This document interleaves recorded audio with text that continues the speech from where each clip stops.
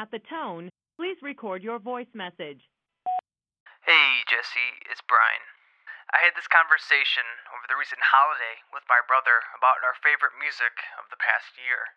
Mind you, this is my older brother, the cooler older brother who introduced me to some of my favorite bands I still listen to now, like Wilco. Then again, is the same one who recommended me Jack Johnson and Dave Matthews, a much more impressionable version of myself. He said his favorite album of the year was Foster the People's Torches, mainly because every song felt like a single. Mind you, this was the album that included the inescapable official crossover hit of 2011, Pumped Up Kicks. I wondered aloud to him in the cramped car that we found ourselves in just why that band was so popular. What makes them more successful while other bands aren't? I figured considering his highfalutin major label music industry job, he might be able to shine some light on my question. The topic quickly faded into the rest of the night, but the question stayed with me. I guess it actually is something I've thought of before. Most of the time, I keep it to myself in favor of not coming off as bitter or snobbish. But the answer still irks me why a band like Foster the People are so successful. Especially when anything can go viral and be instantly popular within a half a news cycle if it's available on the internet. Whether it's an original music video or a recycled idea in the form of an internet meme, it can go viral and die off within 12 hours of internet trending. I guess that's the thing that's so confounding about this all, how something can go viral and not be reflected by some true industry standard like Billboard charts.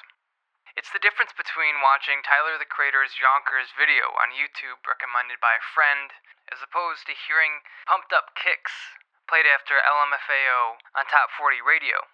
Bottom line, there's a gap between what's deemed a success on the internet and older, more money-hungry forms of media.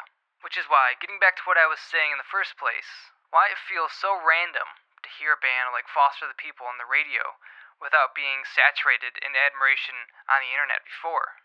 I say this all because it's my long-winded way of saying, why not, to the British pop duo of the Big Pink.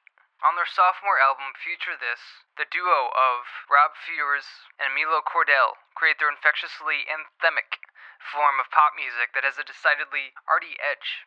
I'd say it's a more British version of TV on the Radio or Broken Bells, in the way that they experiment with electronic compositions just enough so as to not lose their accessibility. Their melodies ring like chants in some sort of punk spirit and hedonism. Not to mention, their maximal productions would fit right alongside any top 40 radio hit. Here's what it sounds like.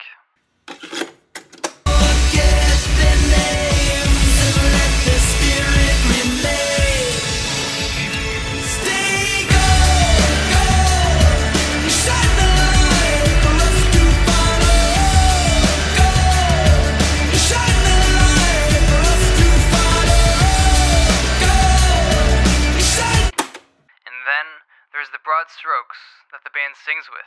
For instance, on the second track, Hit the Ground, Superman. But if I fall off this cloud, if I fall off, oh Superman, oh Superman, I don't wanna hit the ground, I don't wanna hit the ground, I don't wanna hit the ground, oh Superman, oh. The song talks about something I'm pretty sure we've all felt before. It's that invincibility that's so tightly wound to being young and not wanting to admit the error in your ways. The songwriting on Future This explores those familiar themes of being young, hence the irony of the title, the fact that you can barely picture 2 months from now when you're not of legal age. Because the songs off Future This are so widely focused and written that it could apply to anybody's life, like some kind of cheeky horoscope you read in your local newspaper. And that's the genius of pop music, the fact that anyone can see themselves in a pop song. The songs off Future This play like one long single, offering a few slow moments from the unrelenting radio friendliness of the album. It's a matter of which strikes your mood. Unfortunately, for the Big Pink, you can't control which way the wind blows, and translated to the digital age, that means something goes viral or it remains to the obscurity of less than 100,000 YouTube views. This has been a message from Hate Your...